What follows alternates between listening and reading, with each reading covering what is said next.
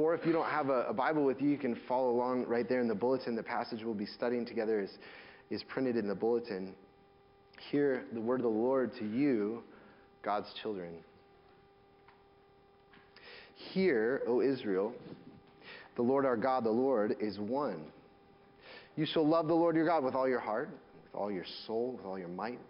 And these words that I command you today shall be on your heart. You shall teach them diligently to your children, and shall talk of them when you sit in your house, and when you walk by the way, and when you lie down, and when you rise. You shall bind them as a sign on your hand, and they shall be as frontlets between your eyes. You shall write them on the doorposts of your house and on your gates.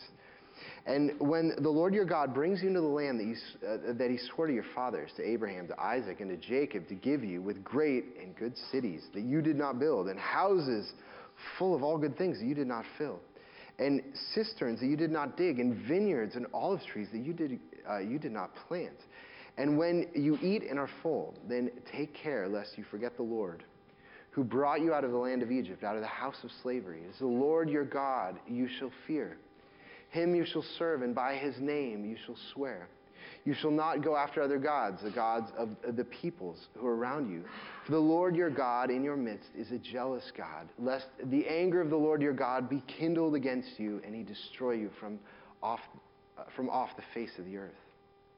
And skipping down to verse 20. When your son asks you in time to come, what is the meaning of the testimonies and the statutes and the rules that the Lord our God has commanded you, then you shall say to your son, we were Pharaoh's slaves in Egypt. And the Lord brought us out of Egypt with a mighty hand, and the Lord showed signs and wonders great and grievous against Egypt and against Pharaoh and all his household before our eyes. And he brought us out from there that he might bring us in and give us the land that he swore to give to our fathers.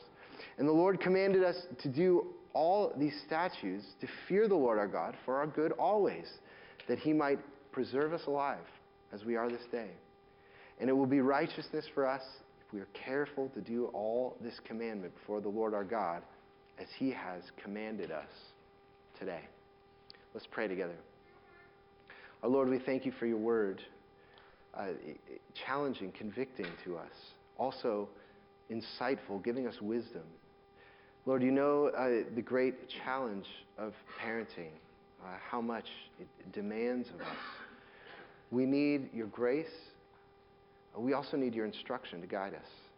So please be our teacher and send your Spirit. Apply these words into each one of our lives, our homes, both for those who have children or raising children now and those who may not. Would you be our teacher, we pray.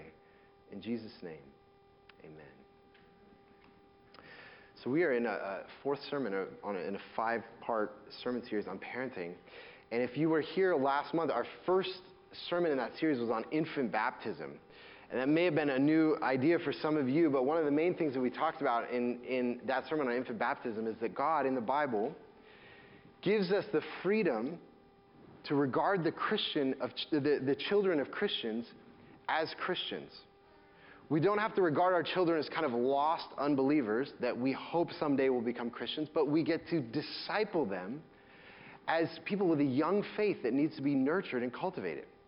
Now, if you were here for that sermon and you don't have a background with infant baptism, one of the thoughts you might have had was, if you come into church and you baptize the babies, doesn't Christianity turn into this kind of cultural tradition?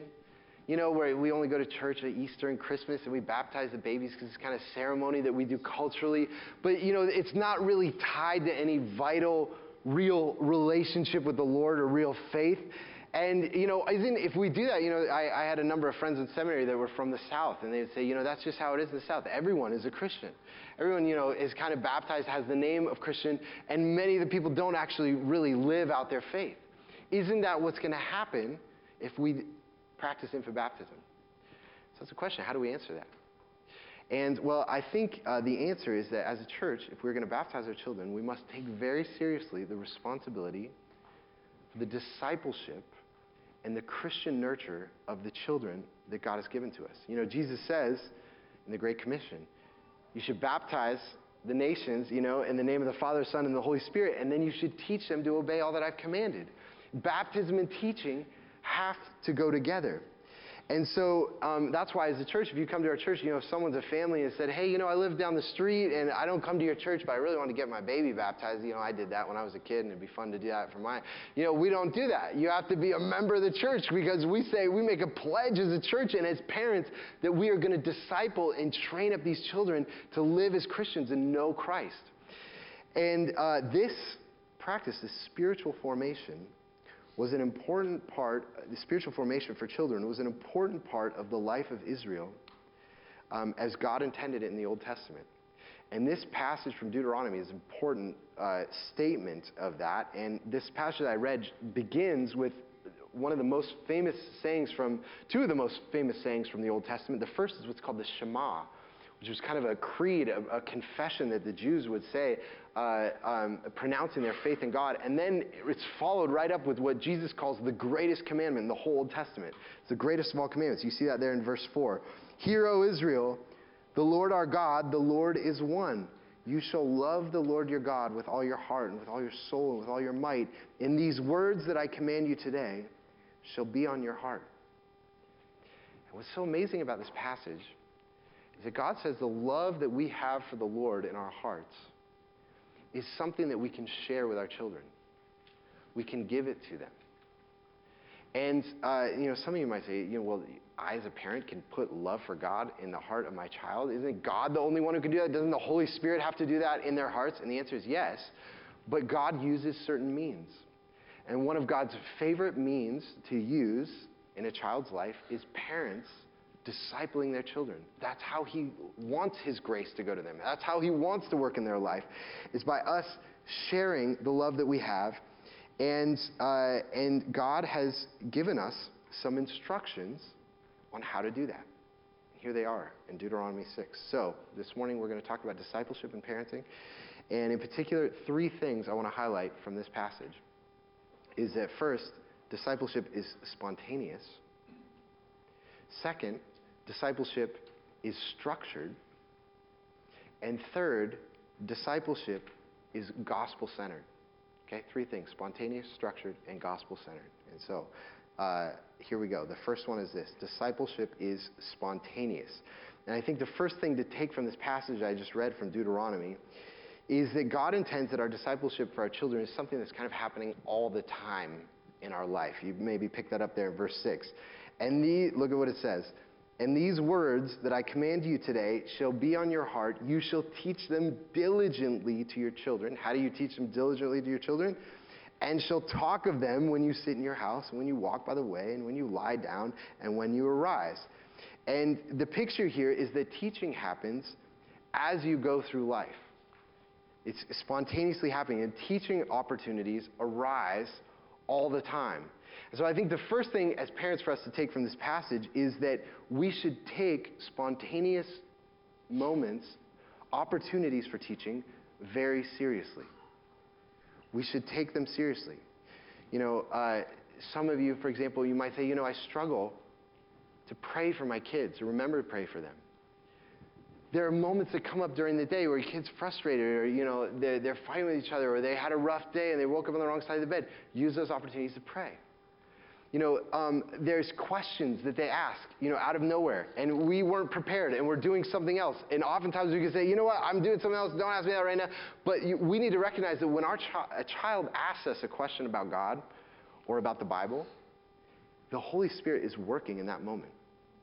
And we should pause what we're doing, and we should be aware and listen to what they're saying and say, wow, God's working right now. You only ask a question about who God is if the Spirit is moving you to do that. And we should be attentive to it. And if we don't know the answer to the question, it should be a priority for us to say, I'm going to find out. I don't know that. Well, what do you think about it? Okay, here's a few things I do know. I can tell you that. Maybe we go look it up. Let's go, or hey, come with me to the computer. Let's send, Pastor Daniel an email. Or Pastor Nate, too. You send me an email. And we're going to send him an email, ask him. We don't know the question. And I think one of the things that's striking about this passage where it says, as you're going along the way, you're walking along the way, and you're sitting down, is there's an assumption that our children are with us. They're with us in our life. And the way that spontaneous teaching happens is we let our kids come alongside us, whether we're working in the home, if in any way that you can in your vocation, or the things that you're doing with your life. The more they are with you, there are going to be opportunities that arise all over the place to teach them about who God is. And when those things come up, we take the opportunity very seriously. Now, some of you may say, well, I don't know how to talk to my kids about spiritual things. It just does. I don't even know what to say. And of course, I think we all feel that way to varying degrees. And so the first thing about learning to seize those kind of opportunities is to pray about them. It's like anyone. If you had a coworker that you wanted to talk to about God, and you're like, I don't even know how to get into a conversation, what do? You got to pray. The Spirit has to open that door. And we should do that as parents. We should pray that God would open doors for us to have those conversations. But I think the other thing is I don't think that you have to imagine that spiritual conversations mean you giving sermons to your children and just kind of like, let me spill my wealth of knowledge to you. That probably won't go over very well anyways. What you want to have is a discourse. They ask you a question, you don't know the answer. Ask them the question. Well, what do you think about that? So you're saying this, and you try to work out and have it be a dialogue. Put the question back in their court. Let them try to work it out. But one of the most important things that this passage is calling us to teach our children is that being a Christian affects all of life. It's not just something we do on Sundays. It's not just something we do, during a workshop hour or during Sunday school. It's not just something we do during Bible study. It is something that affects all of our life. And unless the conversation about the Lord is bleeding into everything we're doing, there's going to be a tendency for Christian children to make two lives. And we all have some tendency towards that.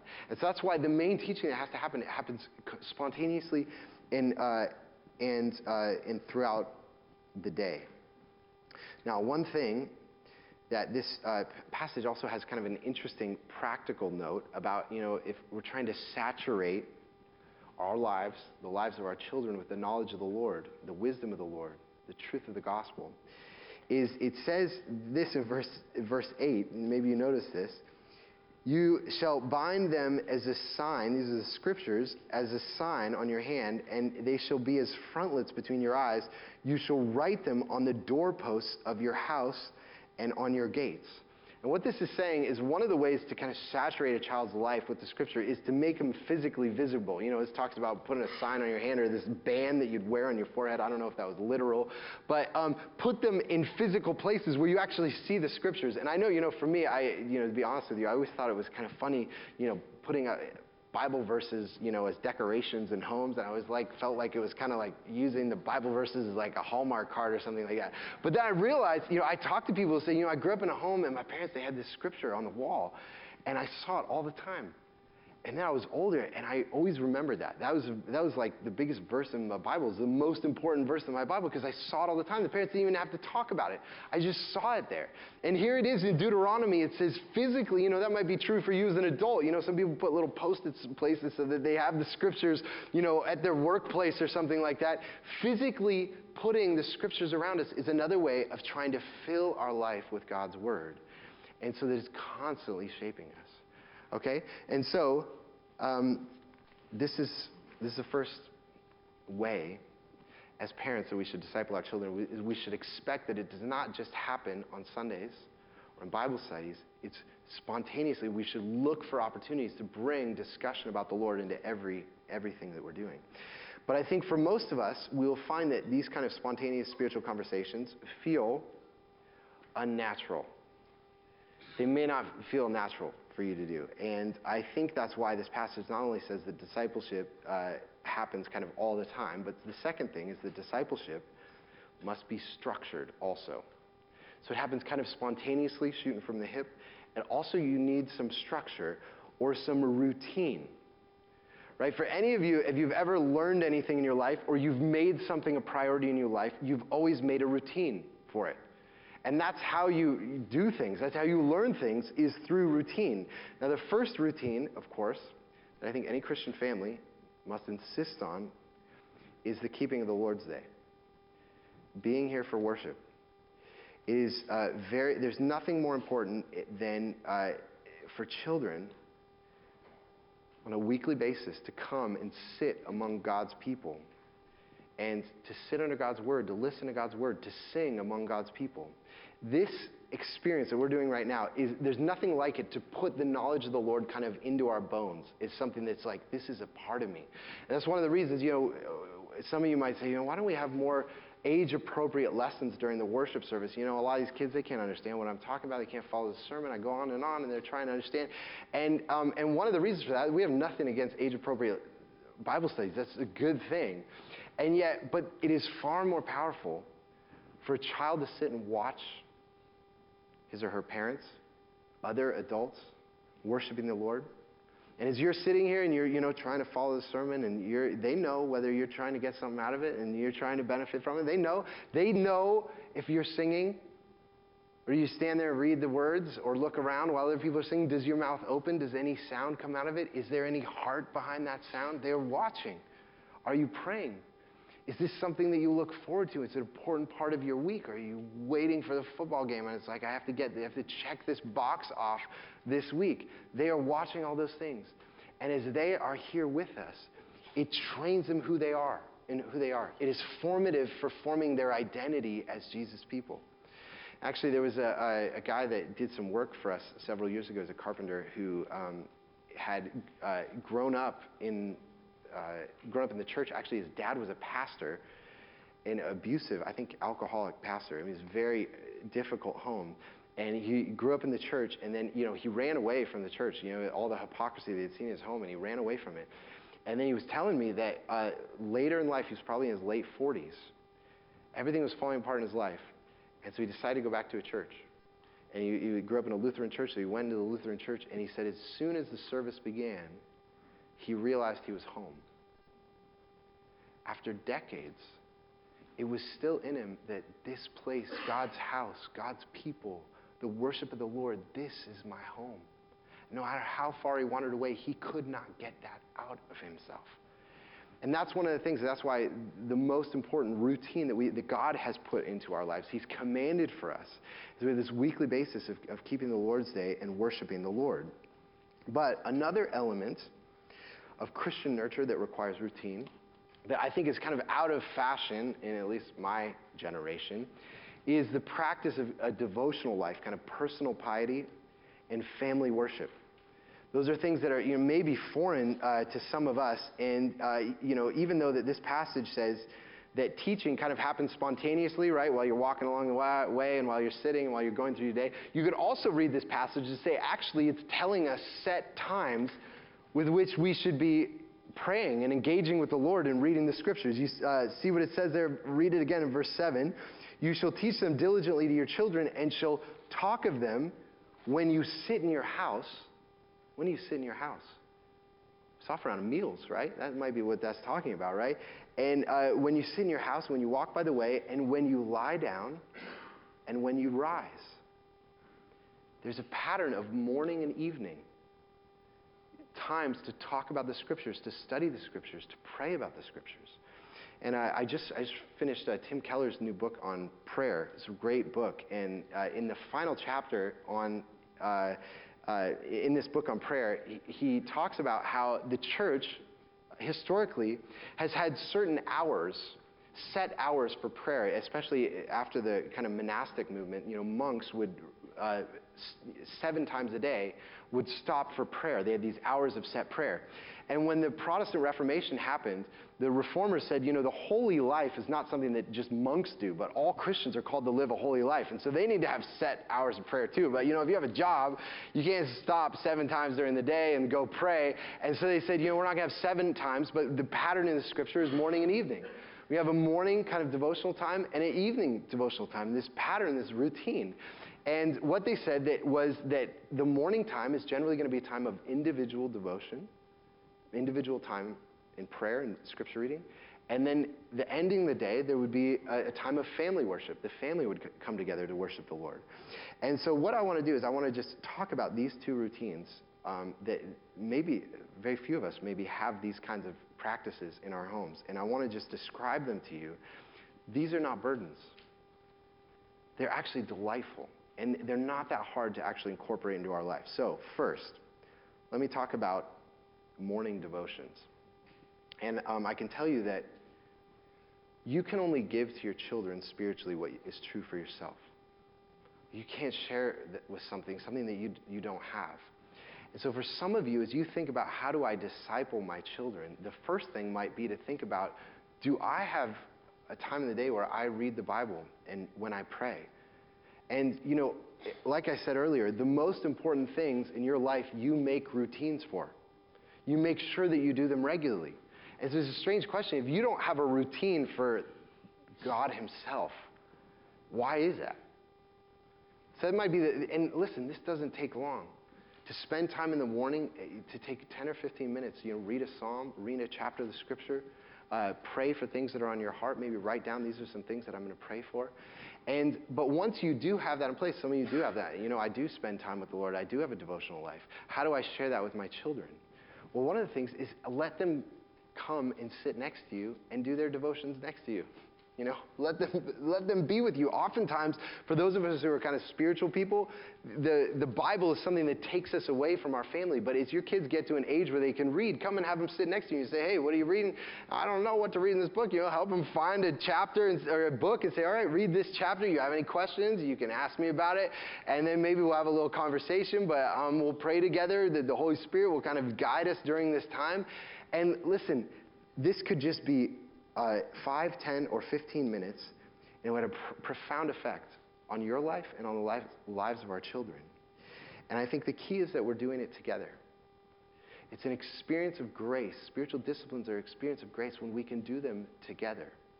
And, I just read this last year, a novel by Marilyn Robinson called Home, which is the story about this woman named Glory, whose father is actually an aged Presbyterian minister. And he's old, and she's come home to take care of him. And, while she's been away from home, she had this very kind of pious life. She grew up in this very, pastor's home. And she had, made some mistakes in her life while she was away. And it's describing her now being back in this home with her father, and also her prodigal brother has come home as well. And the story is all about their relationship to one another. And I want to read to you a paragraph from that book. This is what it says. Glory had kept most of the habits of her pious youth. Morning and evening, she took her Bible out to the porch and read 2 or 3 chapters. When the others were at home for the holidays, they would sit around the table in the dining room, and one of them would read aloud from the Psalms of the Gospels. During the years she lived alone, she had read the Bible morning and evening with the thought that her father would be pleased if he knew, and also to remember who she was, to remember the household she came from, to induce the unspecific memory of a comfort she had not really been conscious of until she left it behind. There was a comfort in her home of reading the scriptures and knowing that God was there and God spoke to her family. And it was something that never left her. Something powerful we can give to our children. I'll just tell you, it's a delight to sit next to your children and read the Bible. But related to that, let me just say this, by the way. Some of you say, I have young kids, and just doing this whole thing that you're describing is impossible with the kids running around and tearing things apart. And let me just say, it's not always going to be like that. Your kids are going to grow up, and they're going to get to an age where they can read. And it's okay. Just wait. Wait till that time. You don't have to do everything right now. It's a funny thing. I started doing some catechisms from the Reformation with my kids when they were probably 5, and I was reading this history book about the history of the Reformation. It turned out that this is what in the Reformation they did with 10 to 12-year-olds. And I was like, oh man, I'm really trying to force my little kids to do something, they could grow into. There's an appropriate time for it. And you don't have to feel a tremendous amount of guilt of doing these things. There is an appropriate time, and God knows that.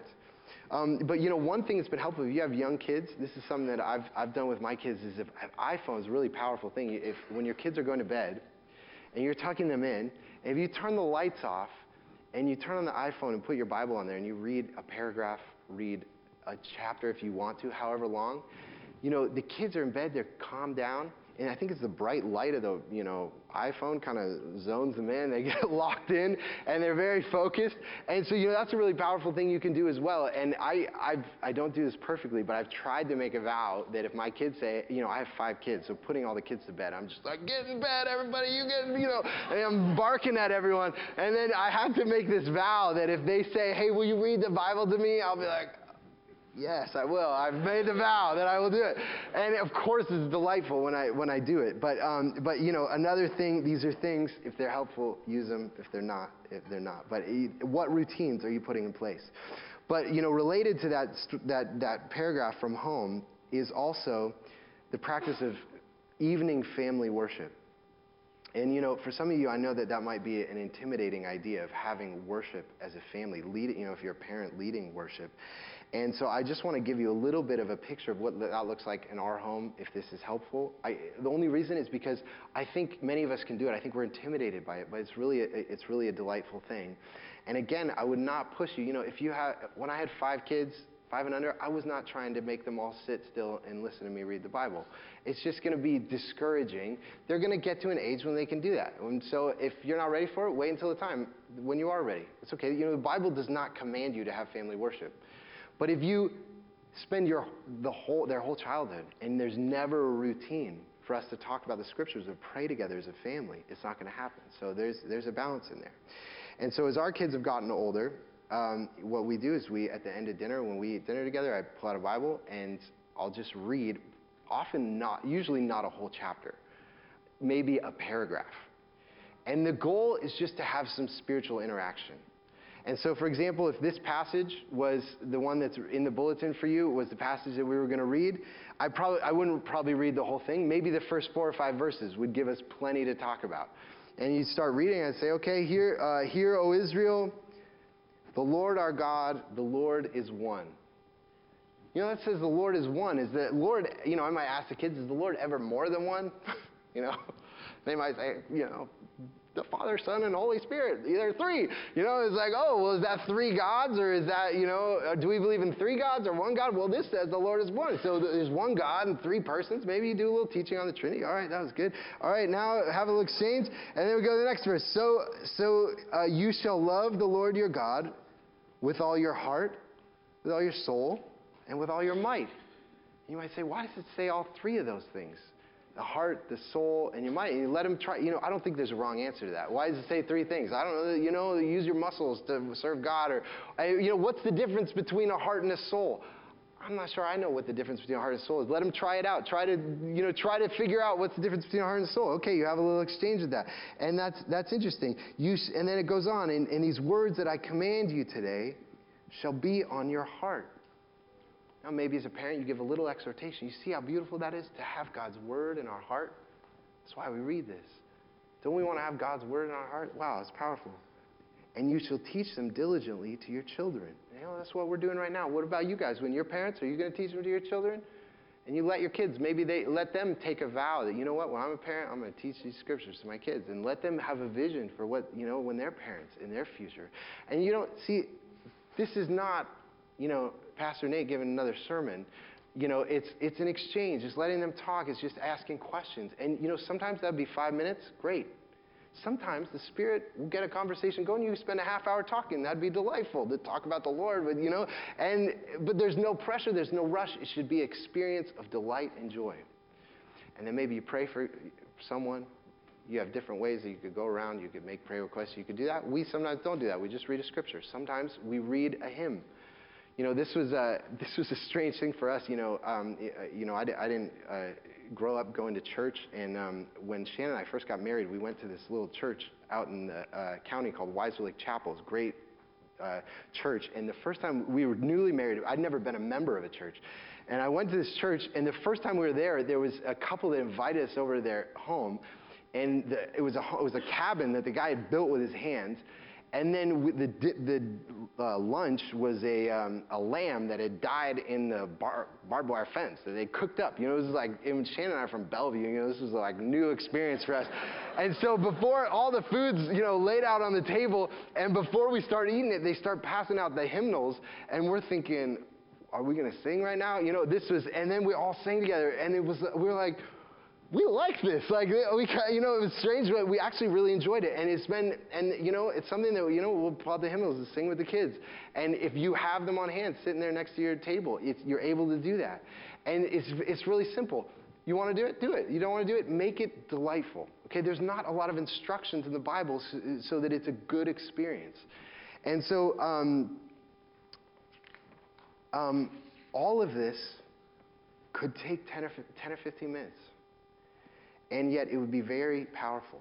And so all this to say is that the Christian formation, the nurture and discipleship of our children happens in our homes, both in a way that's kind of spontaneous, right? It's happening throughout the day. It also demands some routine. And it takes some time to think about what those routines are. I've given you some. You might implement some of that. But the last thing that we have to talk about is what is the content, what is the message we're trying to say to our children through this teaching. What's the main message? And that's the third thing, is that discipleship is gospel-centered. The main message we're teaching them is about who God is and what he's done. It's not about morals. It's not about this is what good people do. That kind of stuff, you hear about that all the time. It doesn't give you life. But you hear about what God has done and who he is. That thrills the soul. And that's one of the things I love about this passage is in verse 20. You'll notice what it says, this great scene where Moses is writing this. He describes the scene, right? And it says, verse 20, when your son asks you in time to come, right? The child's coming asking the parents a question, what is the meaning of the testimonies and the statutes and the rules that the Lord our God has commanded you? So they're saying, why do we do all this stuff? We're always going to church. We're always talking about the Lord. Why do we make such a big deal of this? Important question, the why. And here's the answer, verse 21. Then you shall say to your son, we were Pharaoh's slaves in Egypt, and the Lord brought us out of Egypt with a mighty hand. And the Lord showed signs and wonders, great and grievous, against Egypt and against Pharaoh and all his household before our eyes. And he brought us out from there that he might bring us in and give us the land that he swore to give our fathers. And the Lord commanded us to do all these statutes, to fear the Lord our God for our good always, that he might preserve us alive as we are this day. It tells a story. Why do we do all these things? Because we were rescued. And what Jesus says, just as Israel was rescued out of slavery from Egypt, he says we have now been rescued out of slavery to sin. And that's the story of our family. We were sinners, and sin would have torn our family apart. It would have torn us away from God. It would have destroyed our lives. And Jesus rescued us. Jesus rescued me. And he put you in this family. You hear the gospel. He's going to rescue you from our sins. And our God is a rescuer who's poured out his grace upon us. And he's good. And he's the king. And we love him. And he's called us his children and his servants. And we tell the story over and over again. And just as adults, that's what we need to hear over and over again, is the grace of God, the gospel. That's what we're announcing to our children, and that's the main message we want them to hear. It's the main message that Deuteronomy tells us to tell our children, both spontaneously and through these routines, is God's grace to us in Jesus. Let's pray together.